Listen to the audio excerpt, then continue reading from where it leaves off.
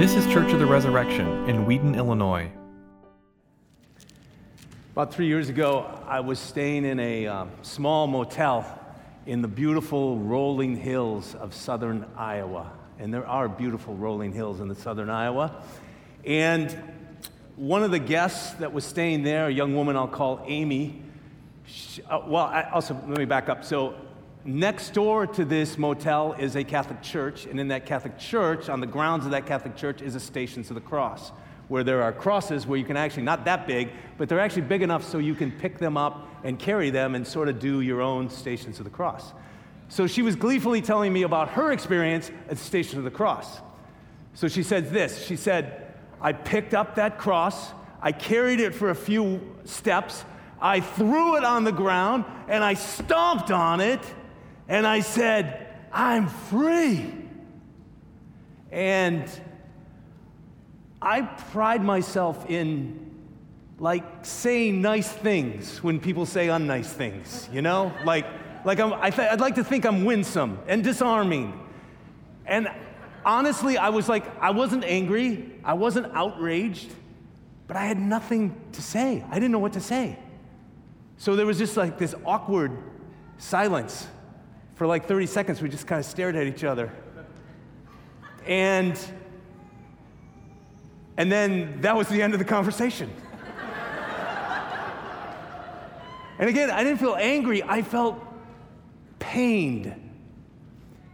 And the best way to describe it is, I felt pained like I'm standing next to somebody and we're looking at an original Rembrandt, and somebody takes a handful of cow dung and throws it at the painting. And I'm like, why did you do that? Why would anybody do that? I just don't understand. I'm so confused. I feel like pain. Tonight, I want to talk about, why did I feel that way? Why should I have felt that way? Why is that a proper and right feeling for that situation? This night, you will be invited up here to kneel before the cross. Some of you will touch the cross. Some of you will hold the cross. Some of you will kiss the cross. Some of you will venerate the cross. Some of you, that's language you're not comfortable with, and that's okay.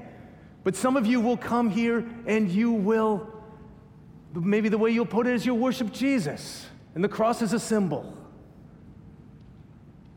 What makes the cross so special? So sacred? Well, Isaiah 53 is a beautiful biblical text, an entry into that question, to answer the question, what is so special about the cross that we would come and pray and pour out our anguish and expect to receive something from the Lord on this night? Isaiah 53, I want to invite you to turn to this passage, because what I want to do is walk through this passage together and just linger in this and savor this text and not hurry our way through it. Because this is a majestic text, a brilliant text with a kaleidoscope of images and poetry and different ways of saying the same thing. And one of the things I love about Res is that you as a people, you love studying the scriptures. So when us preachers are up here, we feel like we're not just dumping things on you, but we're learning together. We're discovering together. And that's what I want to do tonight. I want to look at this together. Isaiah 53 in the English Standard Version of the Bible, which I'm using, is 406 words.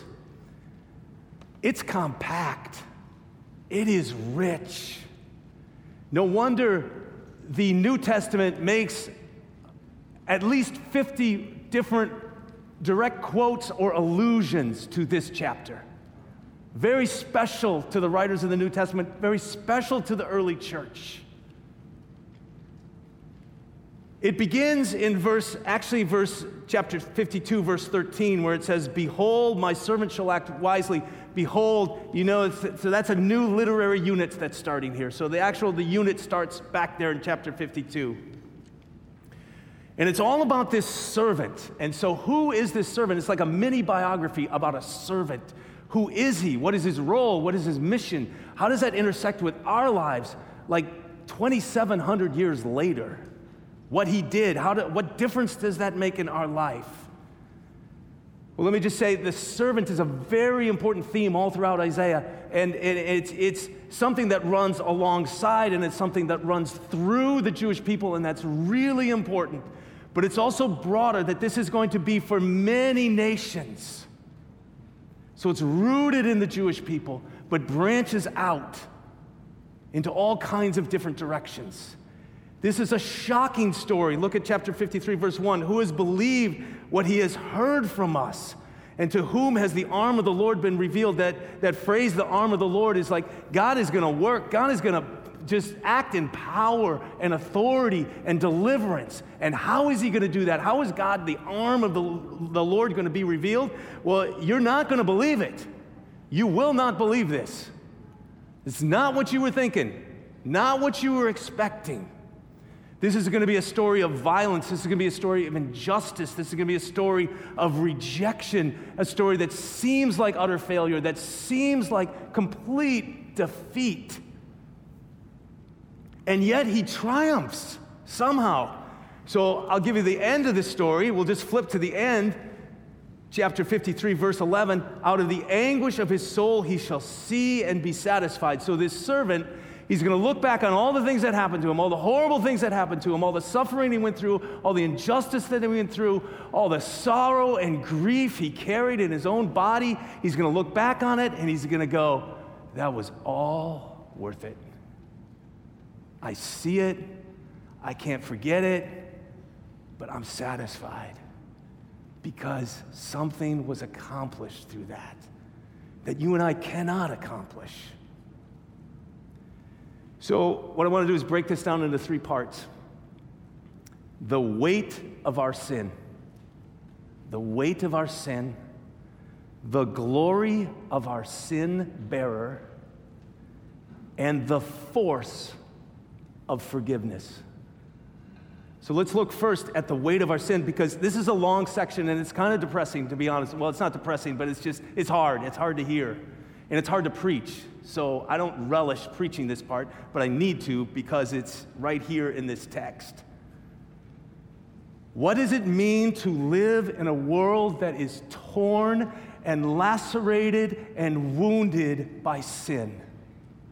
The power of sin. What does that mean for us? And look at verse 4. So it doesn't start with our sins per se, but it starts at the effects of living in a sinful world. Verse 4, surely he has borne our griefs and carried our sorrows. Now we'll get to the sin bearer, but for now, those phrases, our griefs, our sorrows, the Bible takes that very seriously. Our griefs and our sorrows. God never says, well, it shouldn't have hurt, or it wasn't that bad. There are results of sin, and every human being, every person in this room either is or was or will be carrying burdens of griefs and sorrows. Every human being, everywhere. I've watched in Papua New Guinea a young mother collapse in the dirt and shriek in grief when she was told that her child had just died. Bishop Stewart and I have been in northern Nigeria. We've watched older Nigerian women praying over children who saw their parents murdered. The Bible says this is like Rachel weeping for her children, weeping because they are no more, and the world is filled with Rachels. And even in the affluent West, we try to avoid it, but does it not overtake us? The hurt, the sorrow, the betrayal, the disappointment, and they're real. Again, this is the weight of what it means to live in a sinful, fallen world that is torn away from its maker. The weight of sin. Verses 5 and 6, there's another aspect to it, and that is actually our sins. And it says he was pierced for our transgressions, our iniquities. Those two words basically mean the same thing. It basically means a breach of trust. It means rebellion. It means a rupture in a relationship because one side of the relationship has rejected the other party. And in this equation, it's us having rejected the living God and rebelling against him. And notice verse 6, because this is just a really powerful verse, and we started our service with this. All we like sheep have gone astray. We have turned everyone to his own way, and the Lord has laid on him the iniquity of us all. Look at three things about this verse. So first, notice the way it starts, all, and then the last word of the verse is all. All. Is there anybody who doesn't struggle with transgression and iniquity? It's all. It's everyone. And we have turned. That has the idea of intentionality. Like, I have chosen to turn. There's something in me. I have a will. I have a chooser inside of me, and it's damaged, and it's dysfunctional, and it's broken, and it's captive to powers, but it's still in me, and I'm responsible for it, what I do with it. And so we have turned, it's intentional. And then notice that phrase, his own way, everyone. And I love the way the ESV sets that apart with the dashes there. Everyone has turned to his own way. You know, you might not be old enough to remember this, depending on how old you are, but back in 1969, there was a hit pop song sung by a man named Frank Sinatra. He didn't write it, but it's a song called My Way. And, I mean, when Frankie sings it, he's smooth, so it sounds really nice. But here's what he says. Regrets, I've had a few. I think, are you kidding me? It's like, about a few hundred, a few thousand for me. But anyway, regrets, I've had a few, but then again, too few to mention. I did what I had to do. I did it my way. Sure, I bit off more than I could chew. I love that in the job interview. What's your greatest weakness? Well, sometimes I bite off more than I can chew. Sure, I bit off more than I could chew. I faced it all and I stood tall. I did it my way. So I say, not in a shy way, oh no, oh no, oh no, I did it my way. And I read those lyrics and I go, oh my goodness, how pompous can you get? And then I think, take another look at it. We're all smoother than that. We have more self-awareness than that. We have more emotional intelligence than that. But I think we all have a Frankie inside of us. Actually, that's what chapter 53, verse 6 says. Everyone has turned to his own way. I want to do it my way. And there are consequences to this. First, it ruptures our relationship with God. We have gone astray. Secondly, it ruptures the social order. So if you read the book of Isaiah, that when the people of God walk away from the presence of God, orphans and widows are always hurt by their disobedience. Always. No exception. It's like a burlap cloth where you have strands running this way and then strands running this way. You take a scissors and you cut it. They get cut in both directions. That's how God has set up the fabric of the world. That's the Old Testament concept of shalom. And when one is broken, they're both broken. And there's one more consequence, and that is the judgment of God upon our sin. What the Bible calls the wrath of God. And I know that's a hard phrase to hear. We don't like to hear that. But what does that mean, and why is that so important? Well, sin is a colossal tearing of everything, this way and that way. And when I talk to my friends who are really skeptical about Christianity, and they're like, I don't buy that. If I'm going to believe a God of love, if I'm going to believe in God, which I don't, I'm going to believe in a God of love. I think, but what do you want God to do? Okay, there's violence, there's corruption, there's dishonesty, there's immorality, there's greed, corporate greed, there's personal greed, there's racism, there's apathy. And what do you want God to do? Just ignore it? Pretend it's not a big deal? God cannot do that without ceasing to be God, which he can't cease to be God. So wrath is God's holy response to all that is wrong, that all is in opposition to his perfect shalom for the world. And he is opposed to it at the same time being unrelentingly committed to the sinner in love. So sin is a real thing. It's like, the best way I can picture it, it's like a cement block. It's like a big, ugly cement block. It's got weight. It's got mass to it. It's solid. It's not just ethereal. It's not just in our heads. It's real. It's substantial. So we have to get this right before we understand why it's so glorious that this one comes along and bears our sin. So who is this servant, this sin bearer? Well, look with me at chapter 52, verse 13. It says, "Behold, my servant shall act wisely. He shall be high and lifted up and shall be exalted." My friend Andy Abernathy, Old Testament scholar, he helped me understand this. So there's 4 times when that phrase high and lifted up is used in the book of Isaiah. It's used here, and then it's used 3 other times. And the other 3 times it's used of God Almighty.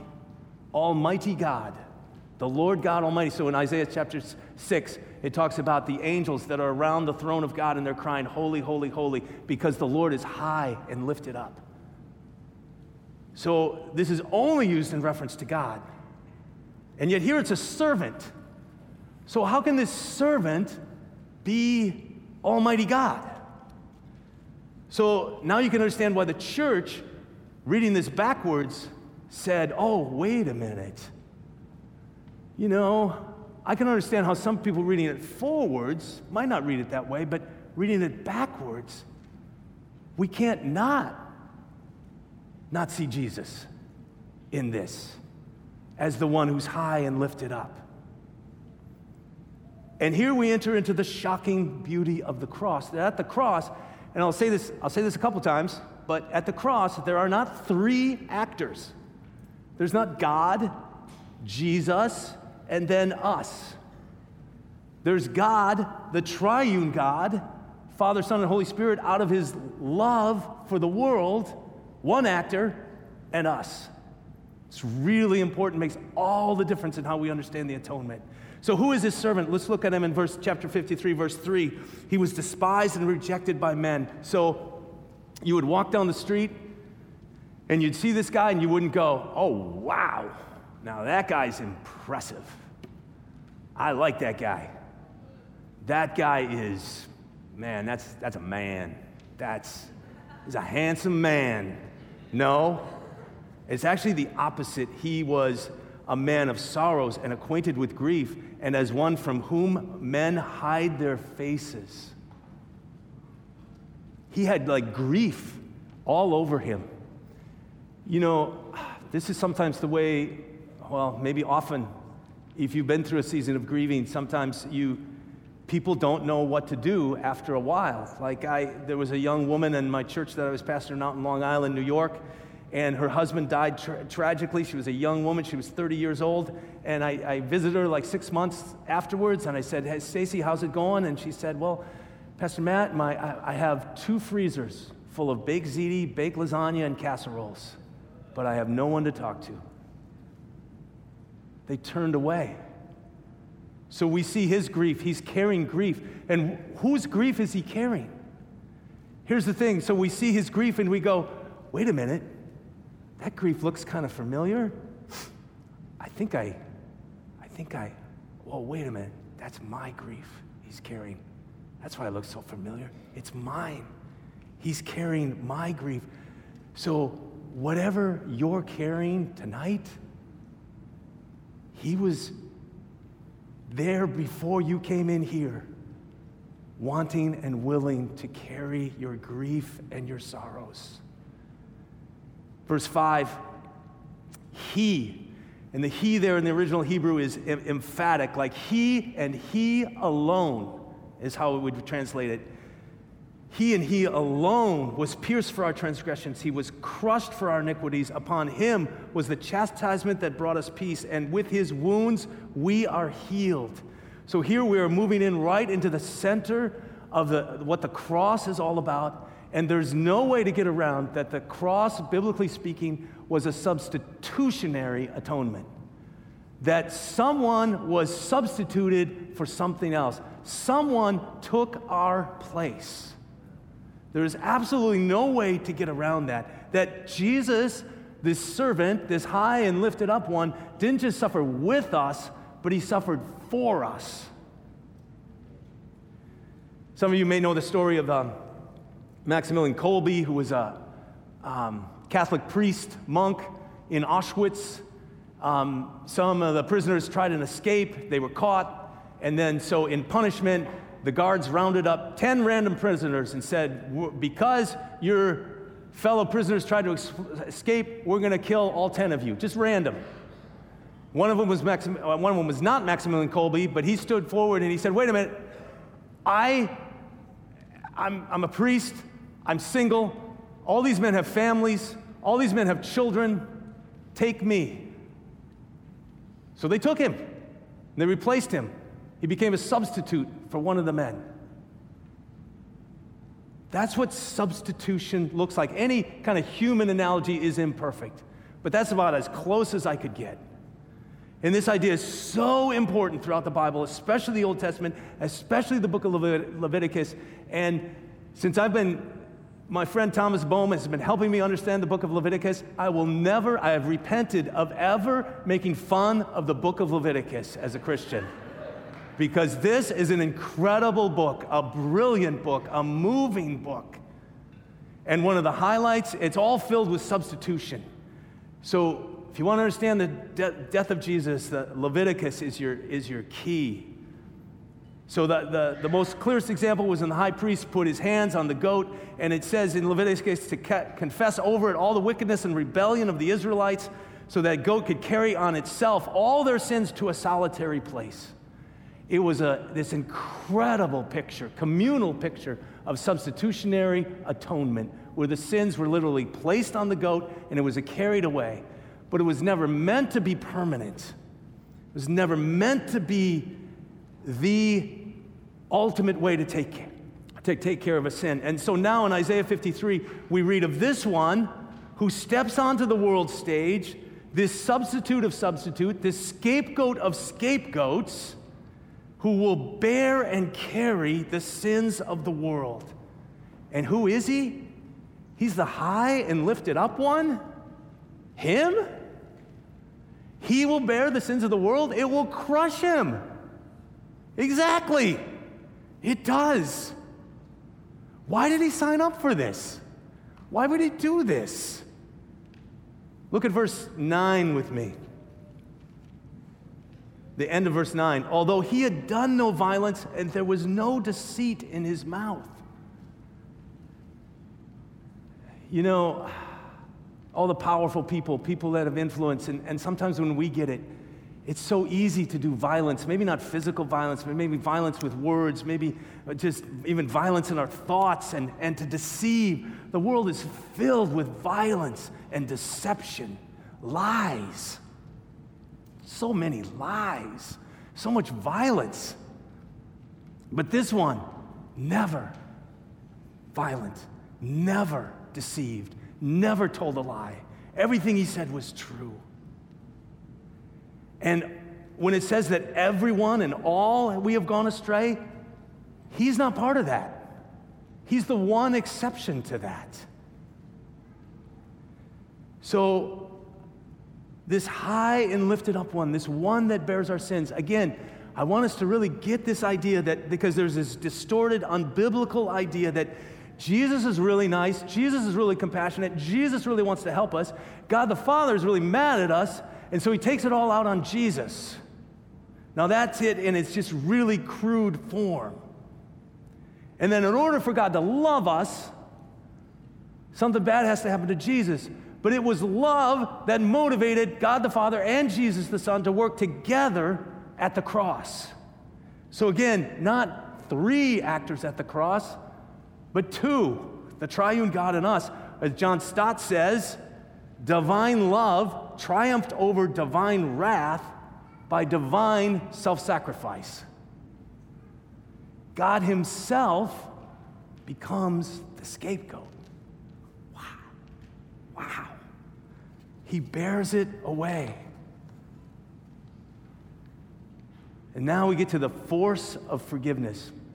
And by force, I don't mean something impersonal. I mean personal. Because God is personal. It's a dynamic, powerful, creative force unleashed from the living God to cleanse and renew and to forgive and to console and to comfort. Chapter 52, verse 15, it says, he shall sprinkle many nations. Now, in the Old Testament, sprinkling was either with oil or with blood. But it was all about forgiveness. It was all about cleansing of sin. It was all about empowering for a task. And notice this, he says it's not just going to be a narrow group of people, it's going to be for many nations. And this is happening around the globe even now, that we've seen in the last 100 years, this humongous shift from the church in the global north, shifting to now 70% of the church is in the global south.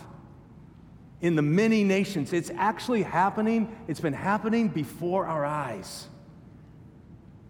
And then look at this, another great verse, chapter 53. I feel like I'm just kind of hitting the greatest hits of Isaiah 53, just sort of wandering around the greatest hits, because there's so much in here. But chapter 53, verse 11, out of the anguish of his soul he shall see and be satisfied by his knowledge to the righteous one, my servant, make many to be accounted righteous.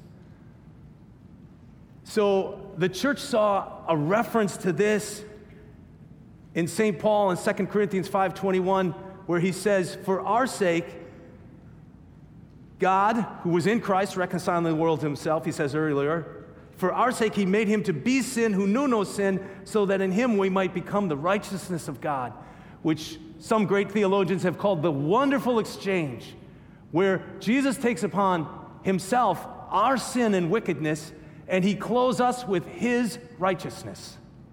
Amazing. So as one Christian from the 1500s said, Jesus became the greatest transgressor, murderer, adulterer, thief, rebel, blasphemer that there ever was. Not because he was sinful, but because he was bearing sin. He really bore it. It really stuck to him. He wasn't just playing. Now notice just one more thing. So at the end, it's almost like the Lord, through Isaiah, just kind of keeps repeating himself over and over again. It kind of sounds the same. So at the end of verse 11, he shall bear their iniquities. The end of verse 12, he bore the sin of many, which he already said about 5 times. And so as I was studying this, I was praying, studying. It's like, Lord, why do you say the same? Why is this like the same thing over and over again? And it's almost like the Lord is saying, because I don't think you're going to believe it. So let me say it from this angle, and then let me say it from this angle, and then let me say it from this angle, and let me say the same thing from this angle. And then maybe you'll believe it. You'll really believe me. He wants his forgiveness, his consolation to go deep inside us. Deeper than all our shame, deeper than all our condemnation. Sometimes we say, if people only knew this about me, if my family only knew, if my friends only knew, if my church only knew, if God only knew, well, he already knows.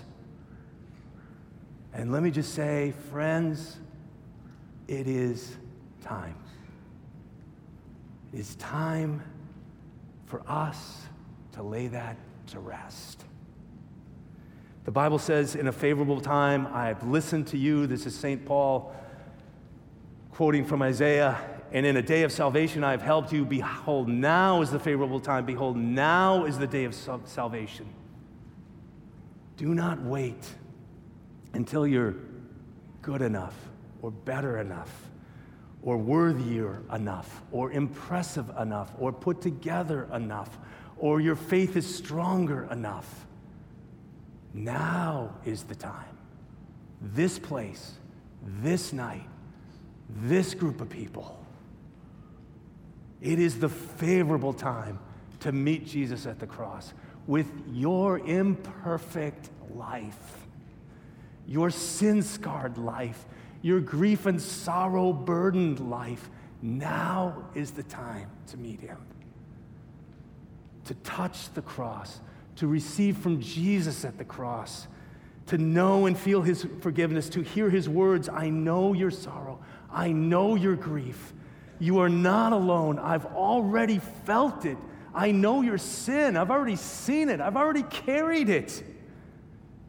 It weighed on me. I carried it. It pierced right through me, but I carried it away. It is gone. Now let it go and meet me at the cross. In the name of the Father, and the Son, and the Holy Spirit. Amen.